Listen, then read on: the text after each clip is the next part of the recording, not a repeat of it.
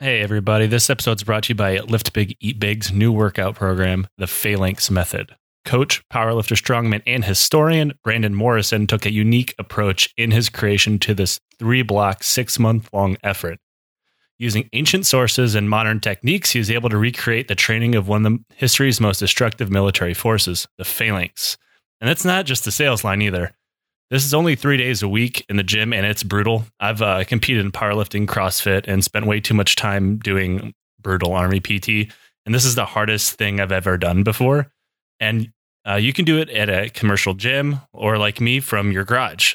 He also includes little historical tidbits every week to keep you interested and to keep you hooked. If you want to challenge yourself or just try something new, go to www.liftbigeatbig.com and enter the promo code DONKEY to get 15% off. The Phalanx Method. Are you ready to become a warrior of oak and bronze? Dum dum, beetle dum dum, beetle dum dum, beetle dum dum. There was a turtle by the name of Bert, and Bert the turtle was very alert. When danger threatened him, he never got hurt. He knew just what to do. He ducked and covered, ducked and covered. He did what we all must learn to do. You and you and you and you, duck and cover. Be sure and remember what Bert the Turtle just did, friends, because every one of us must remember to do the same thing. That's what this film is all about. Duck and cover. This is an official civil defense film produced in cooperation with the Federal Civil Defense Administration and in consultation. All right, welcome to another episode of the Lions Led by Donkeys podcast. I'm your host, Joe. Nick isn't here today. Instead, I have a special guest with me and the first actual, well, I guess you say expert in training that we've ever had. His name is Marty Pfeiffer, and he's a PhD student at the University of New Mexico studying nuclear anthropology. So I actually, unlike other episodes, I brought someone on that knows what the hell they're talking about. Well, kind of, maybe, sometimes. More than me. How are you doing today, Marty? I know you got run ragged doing all sorts of lectures and stuff. Yeah, it's been a long week, low on sleep, but, grad school life is what it is. And, of course, the world continues to be, a flaming mess. But stiff upper lip, we must, the show must go on. Right. So I know for me, I actually had to look into what exactly the hell nuclear anthropology is, because I've never heard of it. And so I'm trying to create it. Yeah. So what exactly is it that you study? So the sort of larger, or hopefully it will, blossom into a larger field in terms of nuclear anthropology, as this overarching thing in which people can conduct research under the topic. For me personally, I am especially interested in how we create beliefs and values about nuclear weapons, how we circulate those societally, how they are challenged and negotiated. And as my dissertation project has started to evolve, it looks like most of my fieldwork, or a lot of my fieldwork, is going to be conducted looking at how at official sites of nuclear heritage, people are engaging with various discourses, narratives, the artifacts, and each other to create these sort of meanings. So another way of putting that would be to say that I'm really interested in nuclear semiotics and how we use signs to make meaning and then act on that in the world. And your studies focus mostly as opposed to what we talk about as nuclear weapons rather than nuclear power, correct? Yeah. So, and you had kind of referenced this a little bit earlier, right? That when first discovered, and as part of my research, I've gone through advertisements from the 1950s and 1960s, published in Physics Today and Scientific American, and I've read some of the, the period literature and so on. And at the time, the distinction wasn't really made as much as we do currently between power and weapons, right? It was this overarching nuclear energy sort of thing. And you see that kind of now. I guess Iran isn't the greatest example, but, nuclear power can exist without there being nuclear weapons in some countries, right? Yeah, right. And So this is one of those areas where it can get kind of controversial depending on whom you ask and with whom you're having a conversation, right? Right. So let me say from the beginning, I myself am not opposed to nuclear power generation, as long as it's conducted in a particular way with proper safeguards, safety, et cetera, et cetera. That said, there are and always have been articulations between nuclear power and the use of atomic energy for military purposes. Reactors, tend to produce things like plutonium. Reprocessing is dual use. Uranium enrichment is really dual use. And so in some ways, I think that Iran, as which you just mentioned, is actually a really good way to talk about that. How do you, if someone is developing centrifuge technology, how do you differentiate between them when they say, okay, we're only going to use this technology for generating nuclear fuel versus we might add some more centrifuges, change the tubing around a little bit, and we're going to ramp the enrichment up to bomb grade. And is there a large difference between the two? I mean, because as a completely uneducated layperson, I just figure like plutonium, uranium, like that's a nuclear bomb. So again, this is where it can get a little controversial. For uranium, highly enriched uranium is defined by the IAEA as 20%. The Manhattan Project's Little Boy weapon used uranium enriched in U-235 up to about an average of 80%. Generally, U.S. nuclear weapons, my understanding, have used uranium enriched in U-235 to 90%, 93%.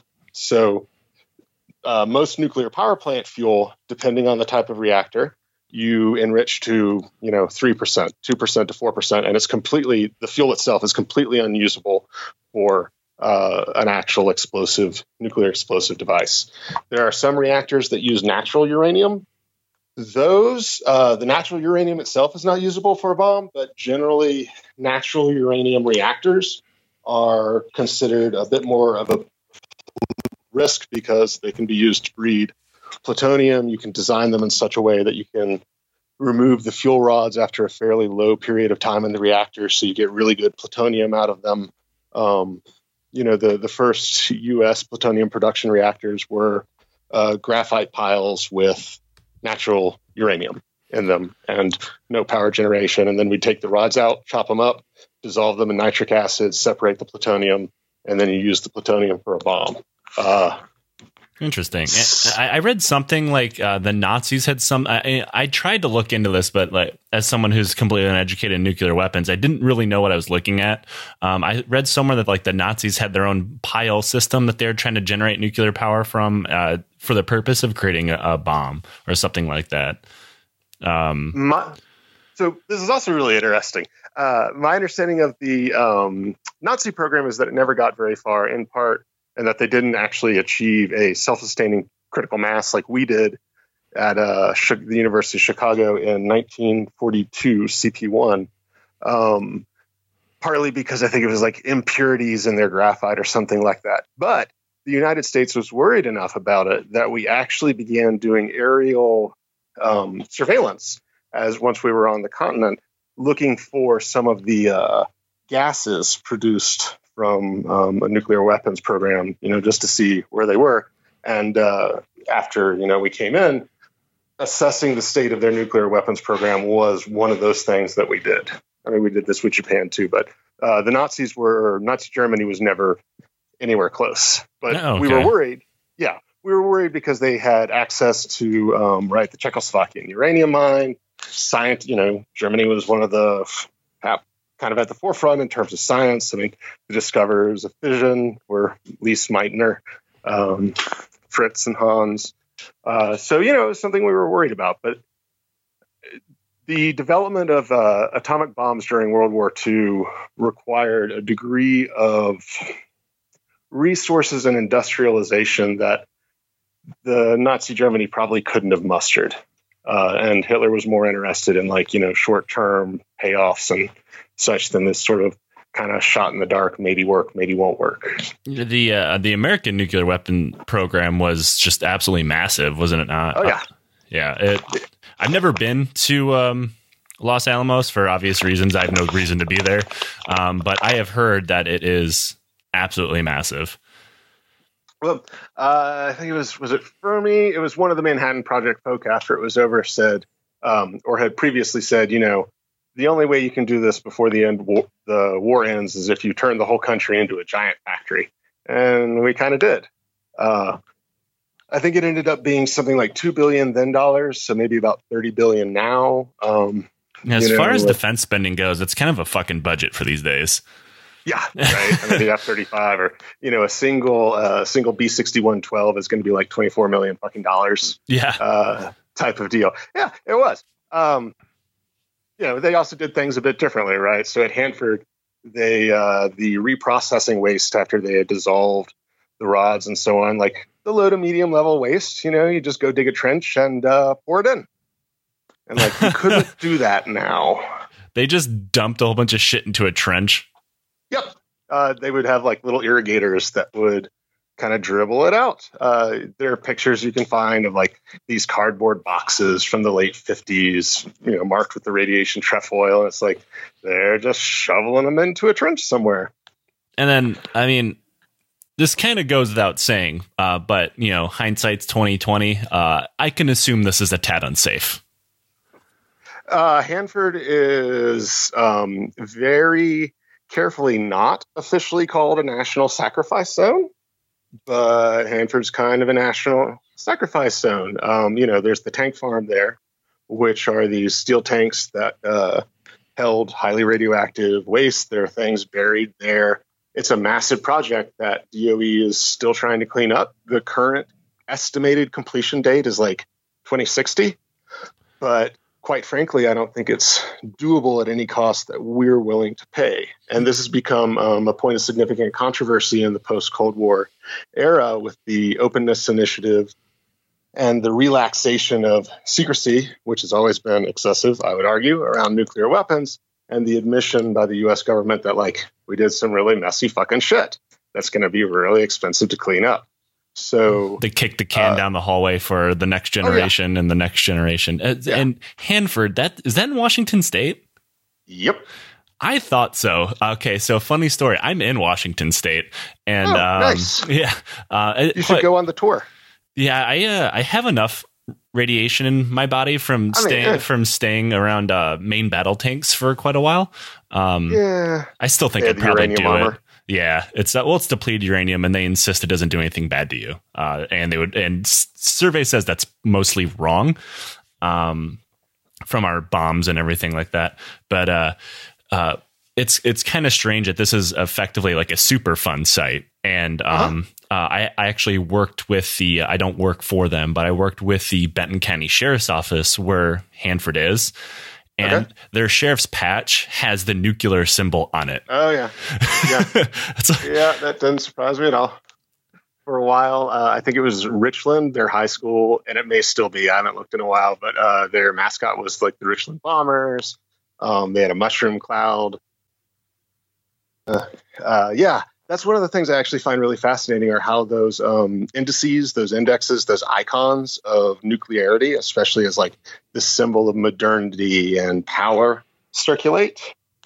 Yeah, and it seems kind of strange. I mean, I know these things probably came to be around like the golden age of nuclear energy or whatever, but it seems strange that they would still hold on to them in the year 2018 where we know that these things cause massive death and destruction. So for this is one of the things that I've really gotten fascinated by are the multiple lines of influence and thought that are involved in any particular instantiation of that sort of thing, right?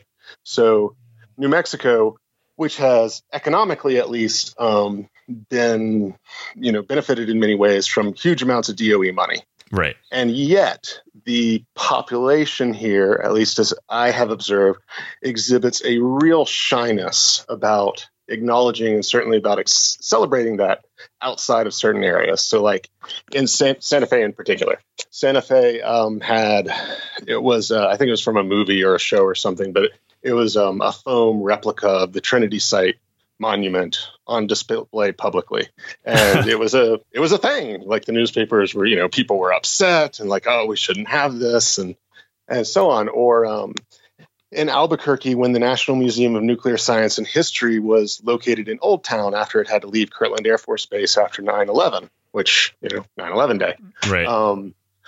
There was a Redstone missile on display, and people went fucking ape shit because this presence of the museum, and especially the missile, was seen as tainting Albuquerque's heritage and its architecture. And it's like, well, why do you think Albuquerque was one of the fastest growing urban areas back in the 50s? Right, that is their heritage. Yeah, that's like but Detroit not being like the Motor City. Yeah, but there's a real shyness about it, and certainly the presence of the nuclear weapons laboratories in the two of them, Sandia and Los Alamos, in New Mexico has not been without controversy and without environmental impacts. And the relationship has often or at times been described as colonial because, the people who tend to run Los Alamos tend to be from out of town.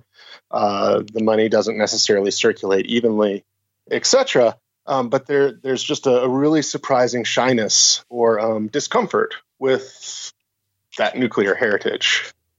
I guess I can see both sides of it. I wouldn't be super proud that I came from the place that came up with nuclear bombs, but at the same time, you can be happy that you are part of like one of modern man's greatest scientific achievements. Great doesn't always mean good. Yeah, and so this is right from the perspective of the people who work in the labs, and I try very hard not to in my work. And, I have friends who have worked on nuclear weapons, worked in the labs, etc. For the people who work on nuclear weapons, right, their perspective is such that they are doing an important job, that it contributes to, United States security, etc., etc. All of those are things that, I disagree very strongly with. Right. However, with the exception of like maybe one or two people, nobody I've met who works at the labs has ever given me that like, holy fucking shit, this person's just an evil asshole vibe. Right. And they normally don't. I mean, yeah, one of the things so Hugh Gusterson did in the 90s, his dissertation research at Lawrence Livermore, and he examined the lab there as though it were a exotic group that had lost a critical ritual performance, in this case, explosive nuclear testing. And they were not everybody was happy about that. But I think that one of the things that like some of the folk at the lab are really pissed was, but one of the things to come out of that, I would argue, is, the folk who work on nuclear weapons, the folk who design them, they're people and they're doing a job. And most, the vast majority of the time, and certainly the folk I've talked to, they're doing that job, because they believe that it's important, that it's necessary, and that it's, if you're going to have them, then you need to have them, as safe and the best ones possible and such. Again, these are all things I don't necessarily buy into, but I can certainly accept that rationale or logic. Now, if we're going to talk about like Edward Teller and his quest for, ever bigger bombs and such, like Teller was an asshole, in my opinion. I actually don't know anything about him. I know he was he part of, I know this is kind of going off the rails here, but was he part of the Castle Bravo incident? Was that his doing, or am I thinking of somebody else?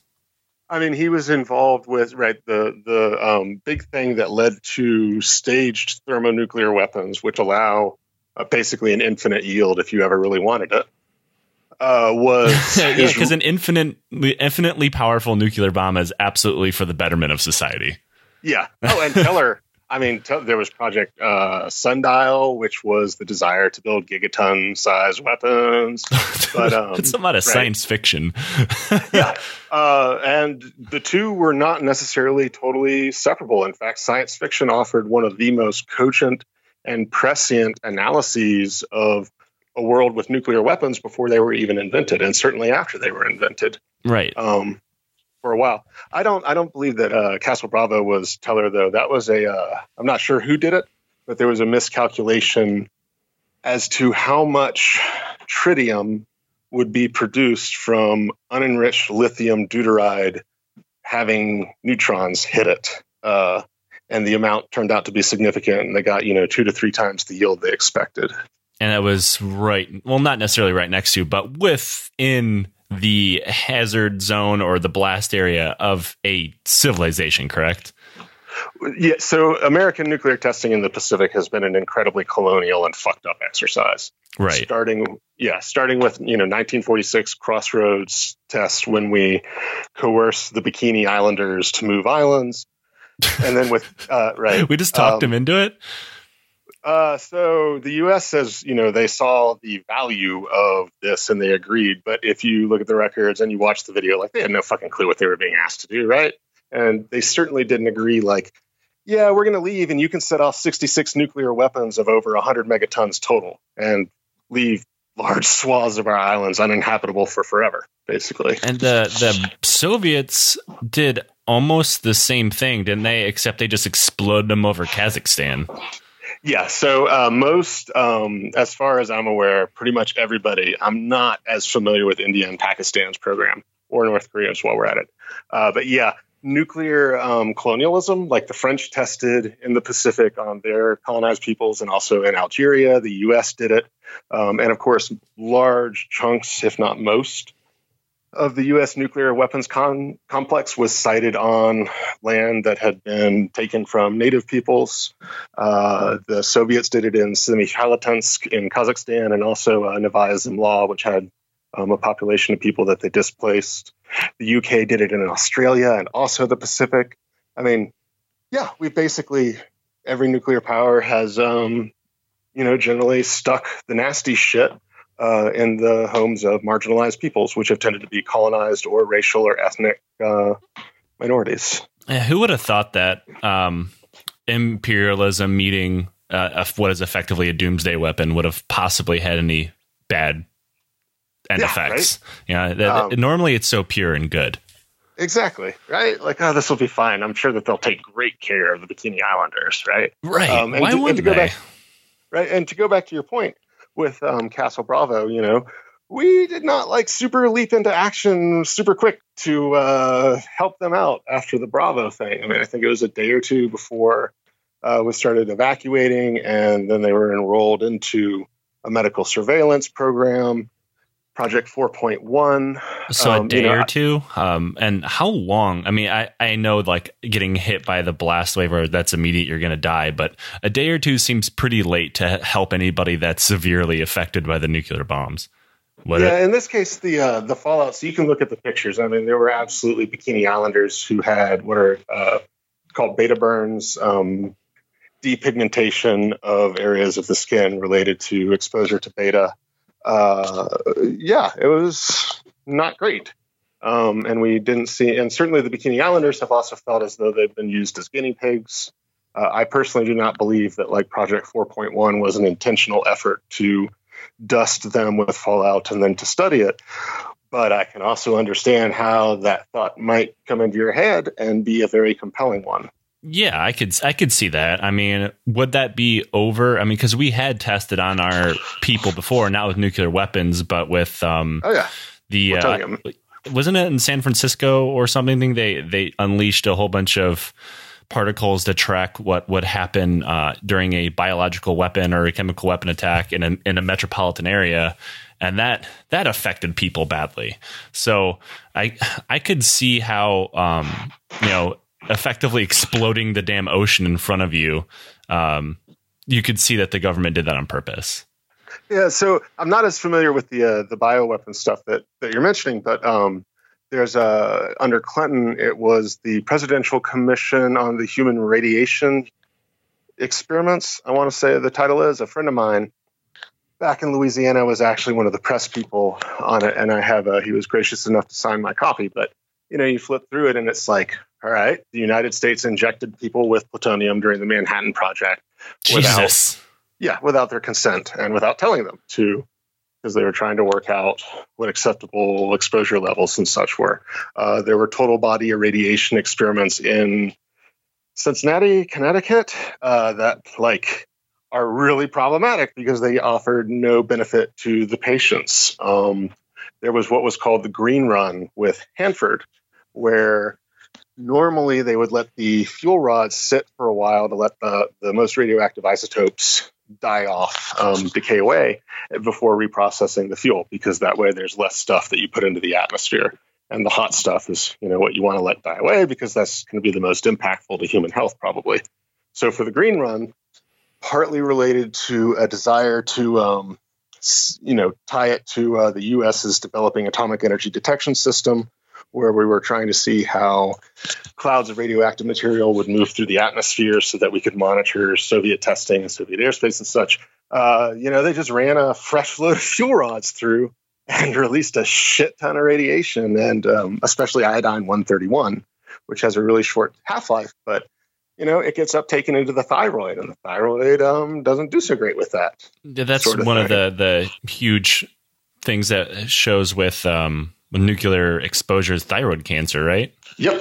Yeah. And that's also one of the, this is a stochastic probabilistic thing. It's very difficult, if not impossible, to ever point to a particular cancer and say, this was caused by radiation exposure, especially when you're dealing with, the potential for low doses or chronic exposure to low doses or so on. But thyroid cancer is one of the ones that it's easier to say, like, okay, you've got a cluster, we can tie this to this particular isotope, and here's how it moves through the ecosystem. And I noticed human history, especially with nuclear weapons, it's kind of like giving a handgun to a toddler, in that they do awful things and they don't know what's going to happen next, and all of their ideas are bad. Well, all right, so let me rephrase that. Not all of them, but when they weaponized them, they got crazy. Yeah. And we're going to go over a couple of, I think favorites is a strong word because we're talking about doomsday weapons. Yeah. But they're so nuts that you would expect there to be like an Acme sticker slapped on the side. Oh, yeah. And one of my favorites, maybe it's because I was a tank crewman while I was in the Army, but was the Davy Crockett. Oh, yeah. So... Did you want me to go through that one? Yeah. So the Davy Crockett was a W-54 Mod 2, I want to say. Don't hold me to Mod 2, but it was extremely low yield weapon. The lowest yield weapon that the U.S. deployed. It was a recoilless rifle for either a Jeep or a 3-person crew with 2 security. On the Jeeps, you could carry a 6-pack of nuclear shells, right? Which is really fun and optimistic. So the yield, it was tested twice in the little feller shots at 18 and 22 tons. And the DOD not DOE, has declassified that the nominal yield was 20 tons. If you work out the curves of, radiation exposure and blast, like the radiation it's kind of overlap. And if you look at the ranges of the weapon, which were, a couple miles, a mile and a half, a couple miles, depending on which version it was, there were a lot of delivery scenarios where the people firing them would be in the dangerous to lethal radiation exposure range. And that's without even going to hey, we're going to hand these really low level echelon infantry people nukes. It'll be fine. Yeah, and I've worked with, and I'm not insulting infantry, I'm insulting all soldiers because I was one, and I host a podcast with one. You can't go to the range to fire your rifle without safety briefings about don't shoot yourself or your buddy on accident, and you're going to give them nuclear weapons. Yeah, and the United States, especially under Eisenhower, we made a policy decision that rather than, and it was related to economics and the desire to rebuild Europe and not to spend ourselves into oblivion on defense, we made a policy decision to rely on nuclear weapons for military force rather than large conventional troops. So it wasn't mutually assured destruction as much as Plan A is also nukes. Well, mutually assured destruction has never been a policy or the official policy per se, more of a fact of life. Yeah, the U.S. has always sought damage limitation capabilities. And if you look at declassified presidential briefings on nuclear war plans, and especially in the 50s and 60s, the first target category that I've always seen is, the ability of the adversary to deliver nuclear weapons against the U.S., its allies, and its forces. because, if you're going to, the logic is clear. If you're going to absolutely positively have a nuclear war, you need to strike first. You need to attack their weapons, and you need to try and decapitate. You're still going to die. Sure, especially once the Russians invented the dead hand system, or whatever the official name for that was. Perimeter. I don't know what it is in Russian, but yeah. But that's your only choice is damage limitation, if that's what you're going to go for. Not everybody has gone for that, right? The Chinese have certainly not developed the sorts of forces or the number of forces where they could have any sort of hope whatsoever of damage limitation against, like, the United States or against the Soviets and then the Russians. And for damage limitations, do you mean like some kind of countermeasure or a preemptive strike to try to limit the amount of weapons they get hit by? The latter.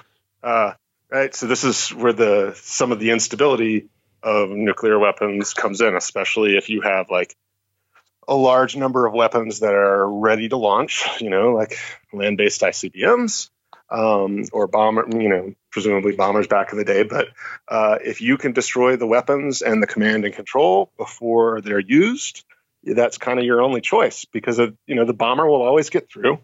And especially once thermonuclear weapons came onto the scene, a single weapon can mean an entire city. Right. And then when the nuclear triad's invented, now you have to deal with submarines and aircraft and ICBMs, and it just there's no effective countermeasure to that.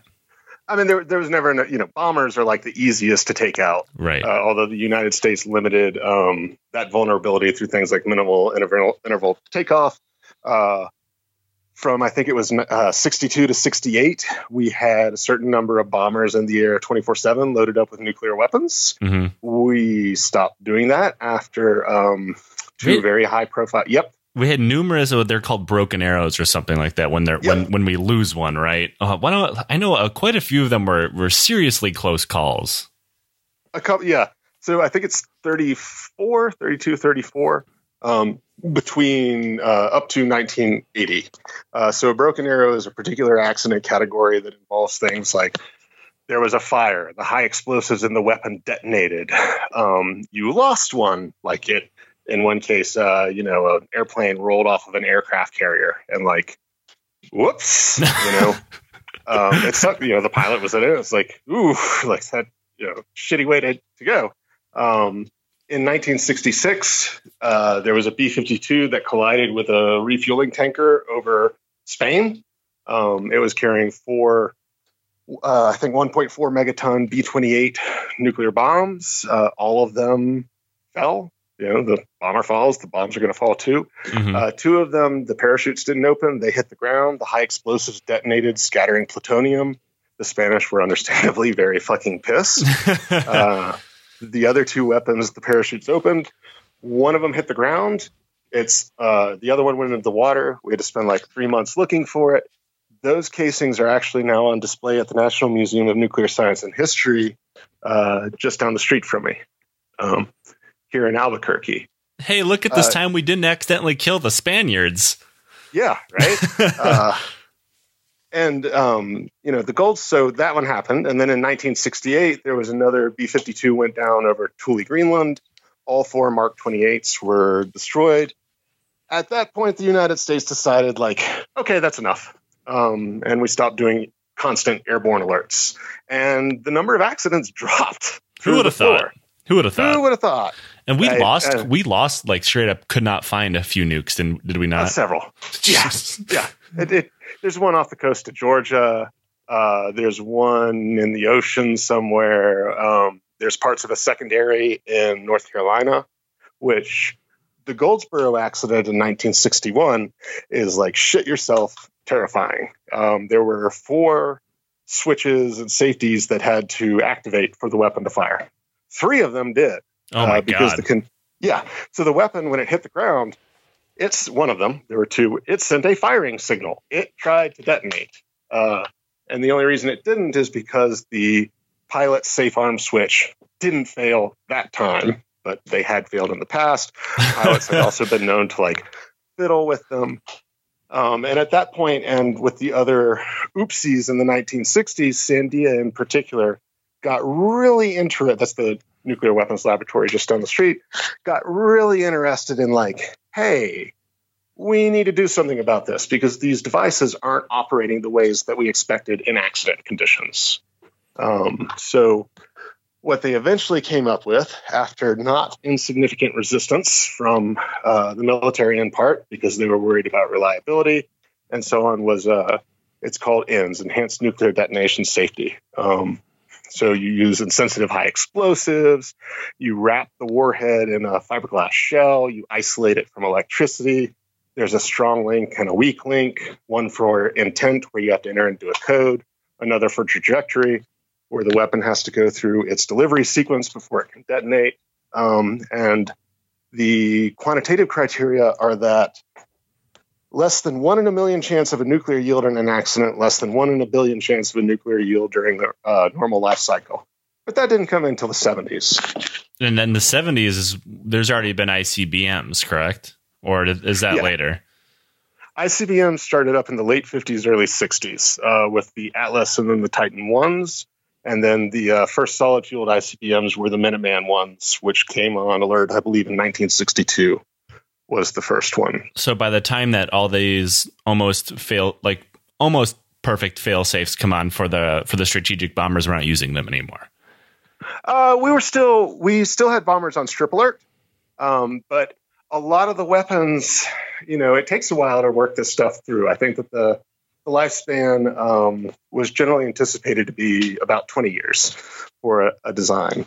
And so over time, you would replace weapons with fewer safety features with weapons with more safety features. In the early 1980s, Reagan did what was called the Stockpile Improvement Plan, which sought to do some stuff with some of the more worrisome weapons. So like the B-53, which is a 9 megaton, the nickname for it was the crowd pleaser. Like 9 megatons is shit yourself horrifying.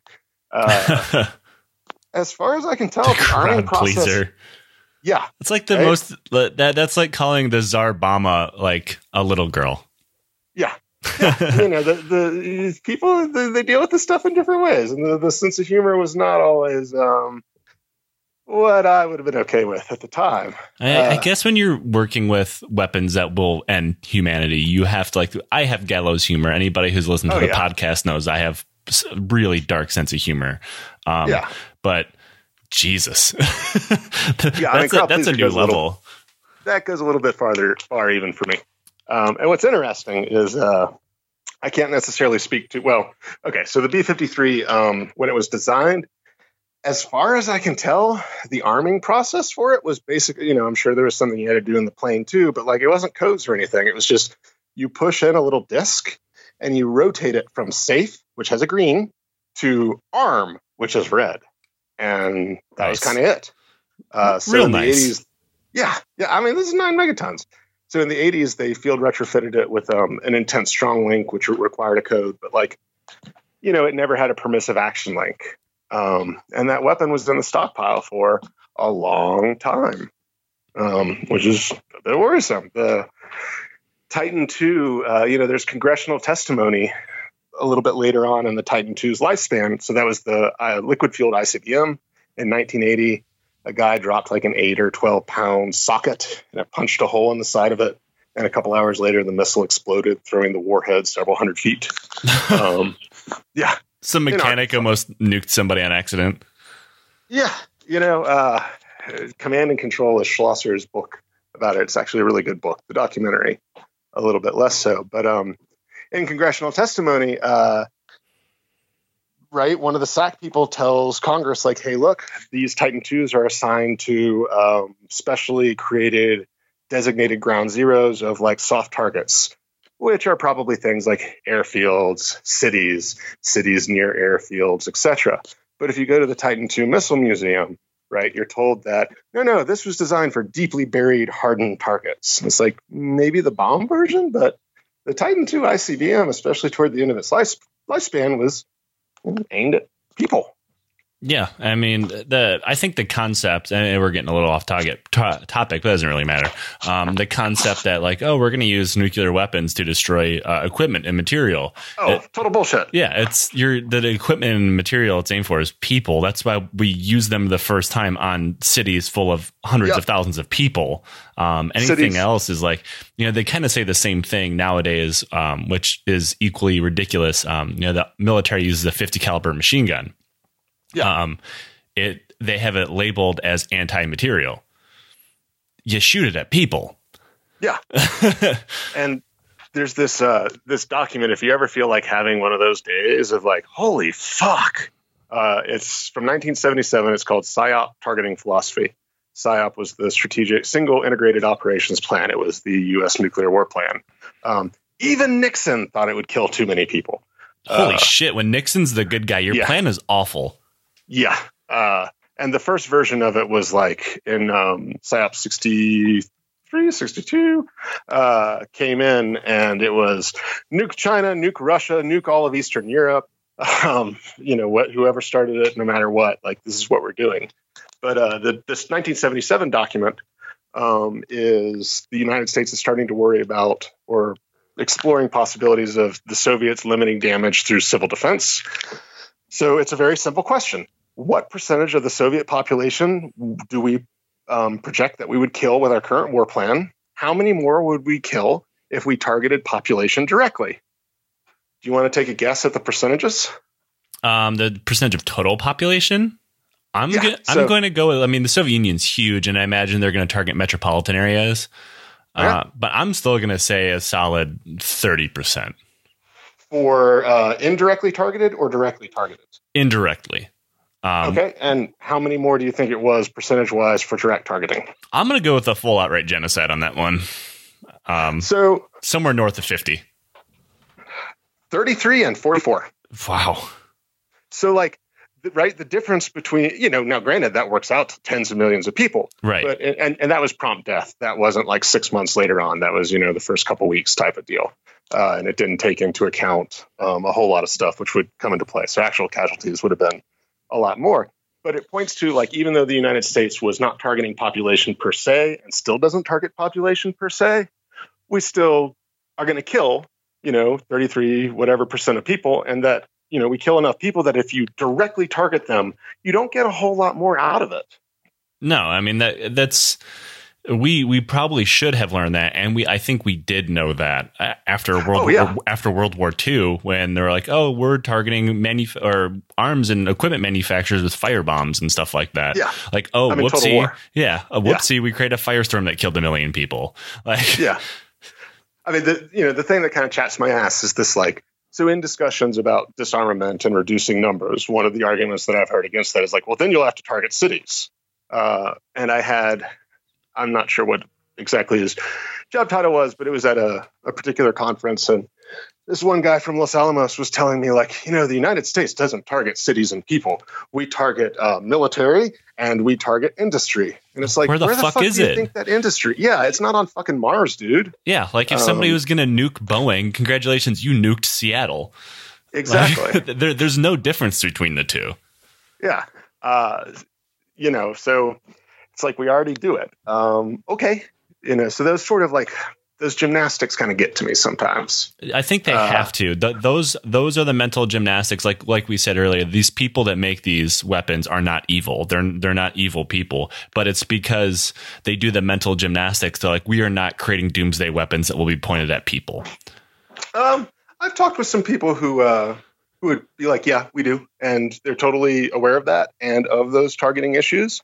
And their argument is this prevents war. This is deterrence. That's how it works. It's not pretty. But, it's also not necessarily that different from saturation bombing type of thing. Right. So I think you can go either way on that. But I also think that you're right, that for a lot of people, there's a sanitization. And Carol Cohn, in her wonderful, very funny article called Sex and Death in the Rational World of Defense Intellectuals, talks about that. Okay, now I'm interested. Yeah, no, it's really good. There's a subheading of men in ties discussing missile size type of thing. Oh God. Yeah, she talks about patting the bomb. It's actually been my inspiration for licking the bomb. or licking the bombs. I'm like probably the only person on Earth who knows what 15 to 20 different reentry vehicles and weapons casings taste like. But yeah, what Cohn was arguing is that, it's that techno-strategic abstraction in the discourse that in part allows us to plan these things and to ignore the nastiness of it. That when you start talking about, first strikes and counterforce versus countervalue and so on, decapitation, it lets you kind of like pretend, okay, I'm targeting the military headquarters and it just happens to be in the middle of a city. But the Soviets will totally realize that I didn't mean, target the city, and they'll respond appropriately.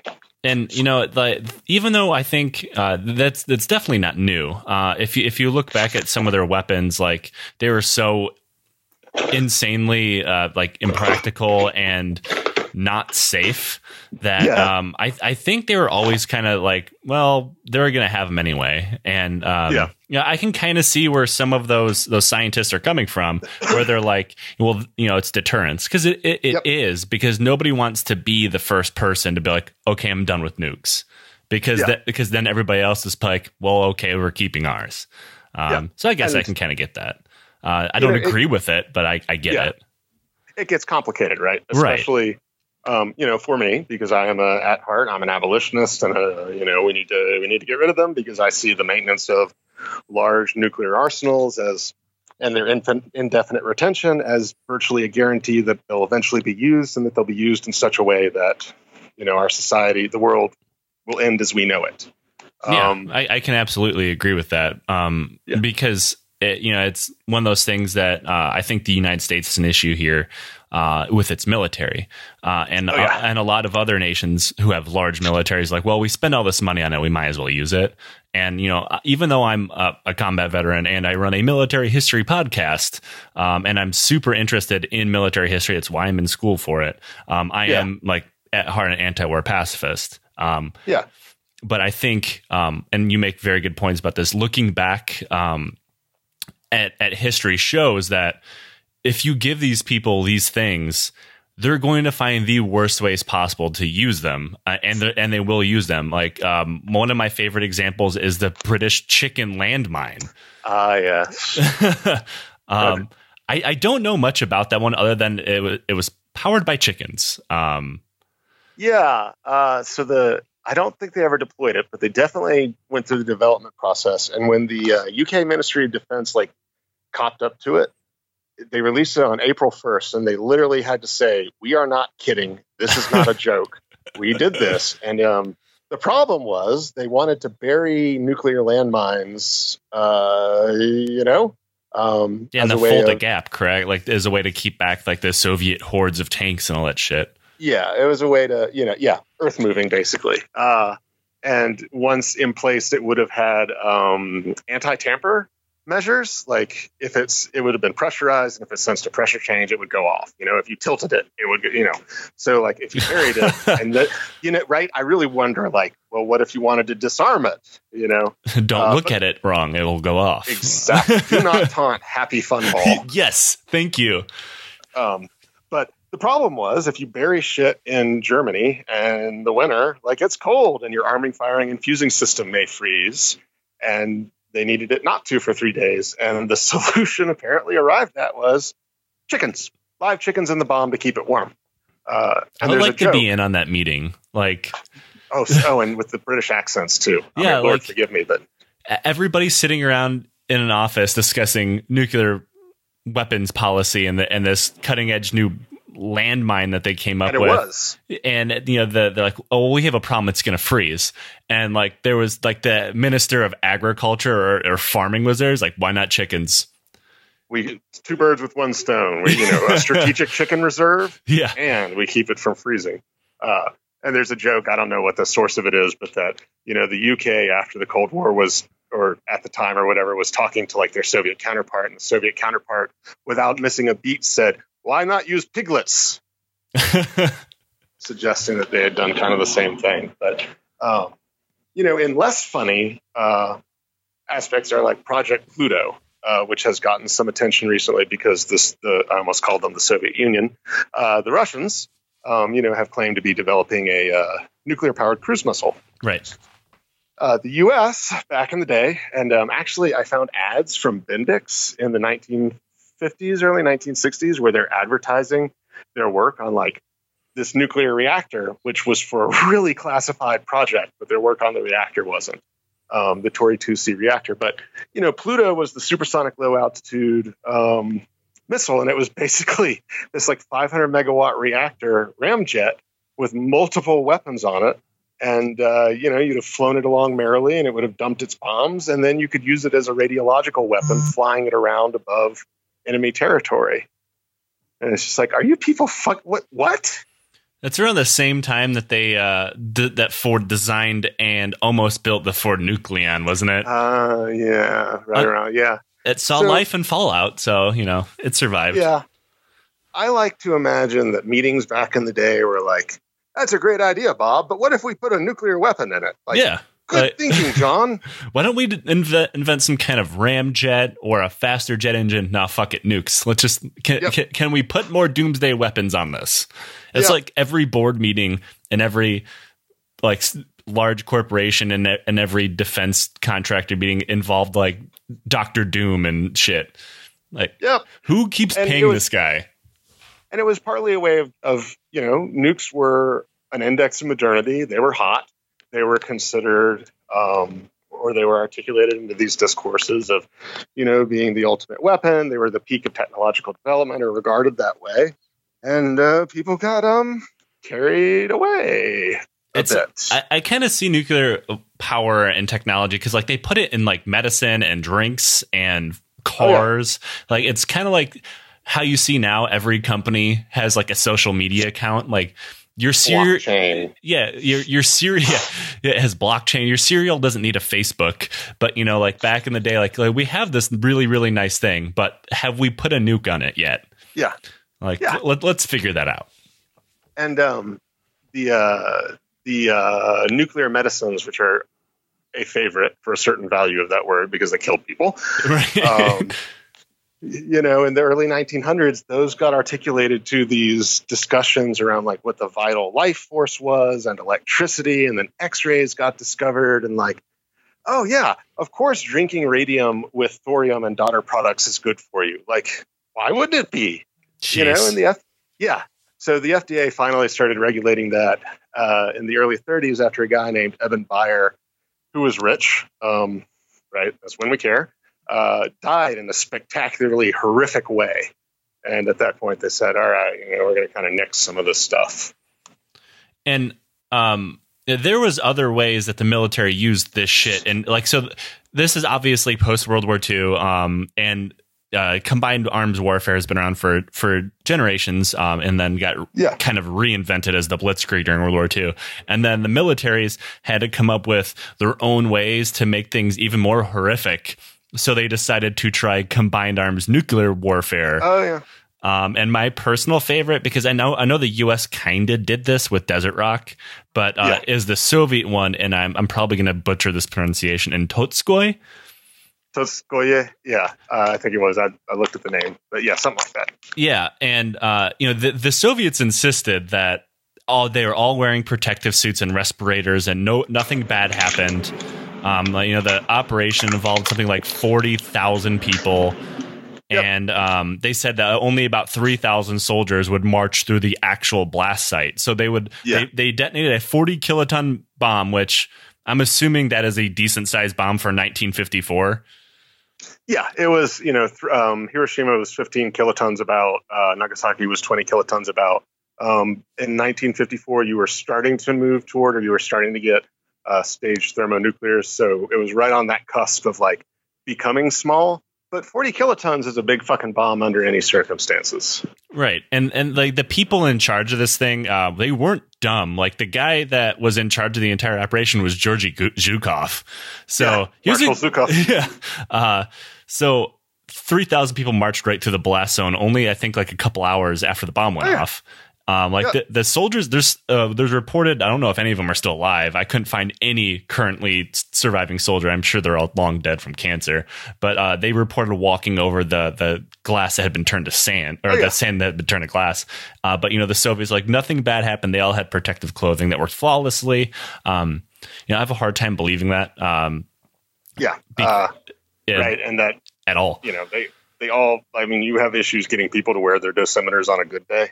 Right. But this is 1950s Soviet Union, so everything's much worse and more depressing. And how much did they know about the implications on the human body? I mean, I'm sure they learned a lot from going to Hiroshima and Nagasaki and looking at the survivors. But so it's interesting actually, because as flawed as the data is, right, because it's really difficult to reconstruct dosages and such, it's also one of the few the few situations where people got, you had a large population that was exposed to radiation and that you could study them. And the U.S. put a lot of effort and money into it. By the early 1950s, I would say that they certainly weren't as aware or concerned about some of the issues with lower dosages and the chronic exposures and such. But they were certainly at the point where, the United States, for instance, chose not to regulate radon levels in uranium mining. And we should have, and we knew that we should have, because occupational related cancers from uranium mining are one of the oldest known to medicine. And in 1952, the United States was sending around public health, National Health Service people to start monitoring uranium mine workers, because we knew it was going to happen. And they were allowed access to the workers in part after they told the mine owners and operators, hey, look, we won't tell them what we're doing and why we're doing it. And the AEC chose not to regulate those levels because, they were worried about uranium supply. And this is in the United States in the 50s. Yeah. So and I can imagine the Soviets are a few years behind on that. Yeah, in the Soviet Union, so as fucked up as shit as the U.S. did, the Soviet Union was always hold my beer. Yeah, and they never, even with normal weapons procurement, they never had the protection of their soldiers. Their protective measures for their soldiers were never at the forefront of their mind. And this is kind of shown that these guys were, and they said that they all volunteered and everybody's fine, but they kind of played their hand when they said oh yeah, but we'll pay you 3 months salary right up front. So we know you're going to die. So here, have a bonus. And that stuff is really hard again, because it's probabilistic and it's stochastic processes, and how you get the dosage and whether or not you inhale particles that stay with you for forever. And, it's really difficult, especially if you don't start it up with that sort of monitoring in mind to track it over time. In the case of the United States with our desert rocks, tangent, ADHD, what? One of my favorite parts of that again, for certain value of that word, of that story is that the Soviets burned down some of the houses in the local village from the thermal pulse from that weapon. And they had to provide new housing for those people.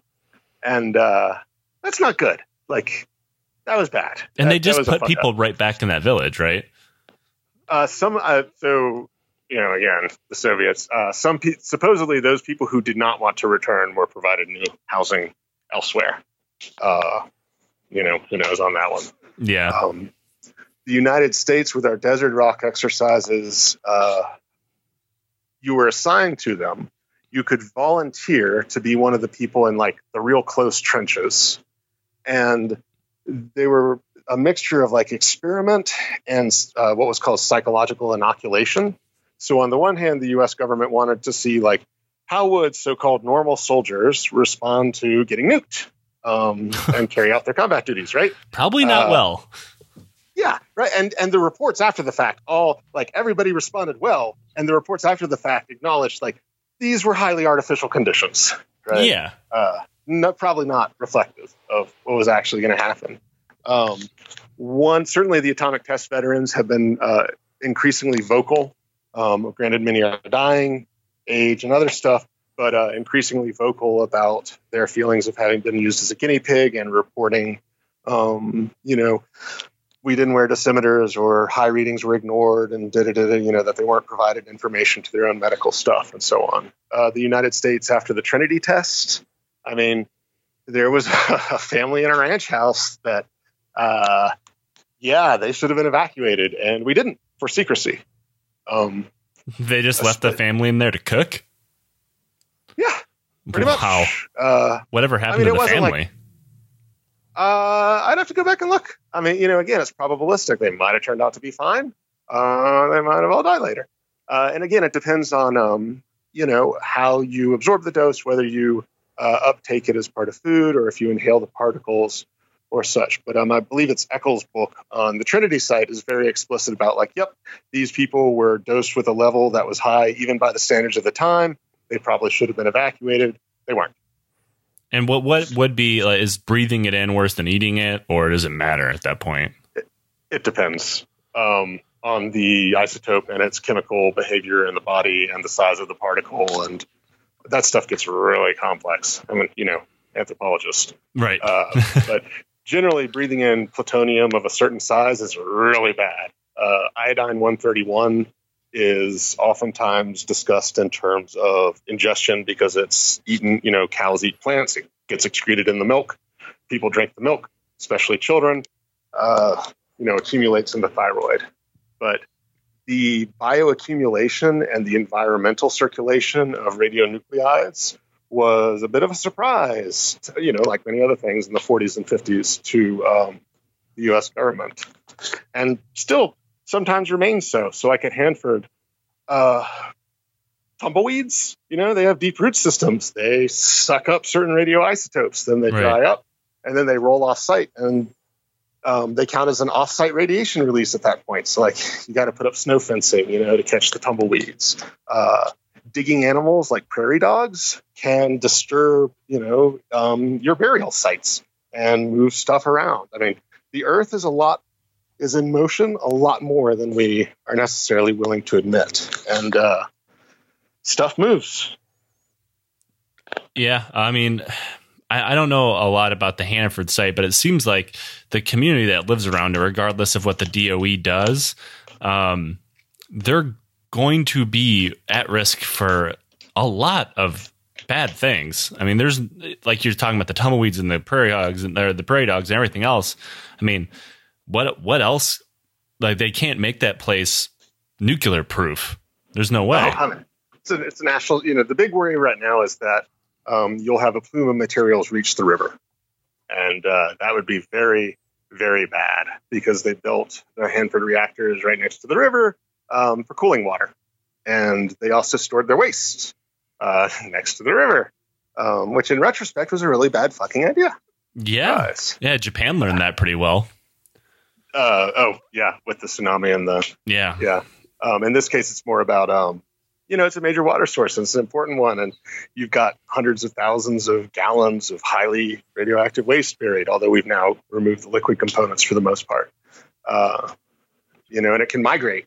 Again, those double-walled steel tanks and the single-walled steel tanks, they leak. Surprise. Yeah, and they degrade over time. I mean, Yep. Yeah, the nuclear waste might be eternal, but the metal isn't.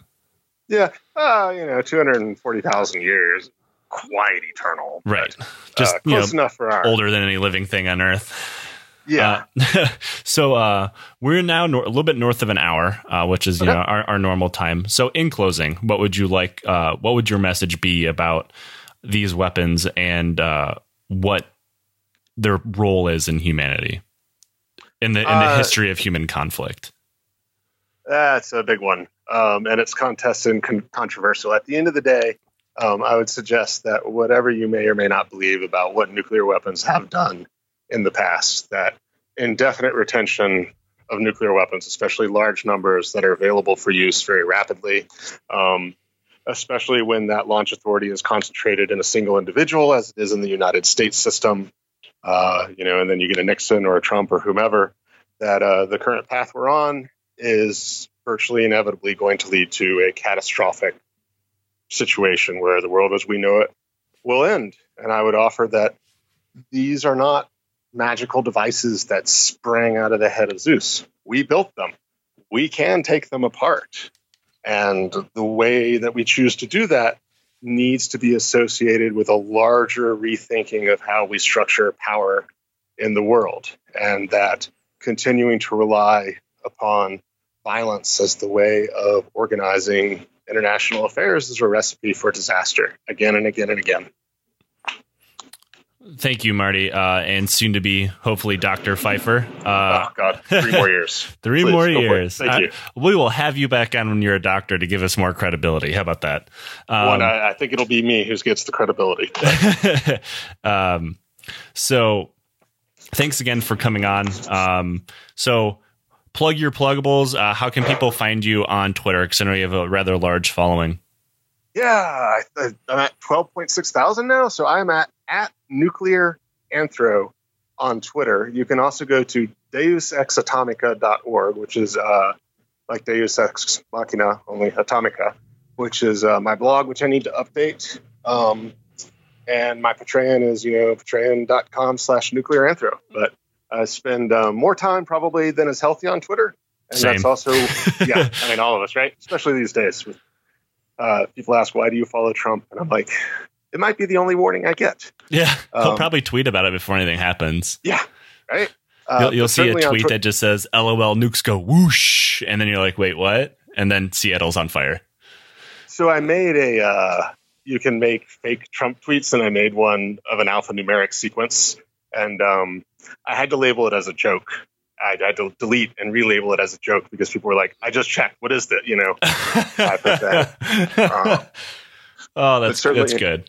Yeah, well, but certainly on Twitter, I try and make a real effort to share my research findings. I have several Freedom of Information Acts that have come through, and on my blog and my Twitter are generally where I try and make that available because I think that it's important for the public, interested and otherwise, to be able to access information about this topic. And it's not beyond the grasp of lay people or the mass public. And, history shows that when mass movements are involved on nuclear weapons issues, it shapes the behavior of governments. And during the Cold War, it certainly helped shape that behavior in a way that helped avoid, a large-scale nuclear war.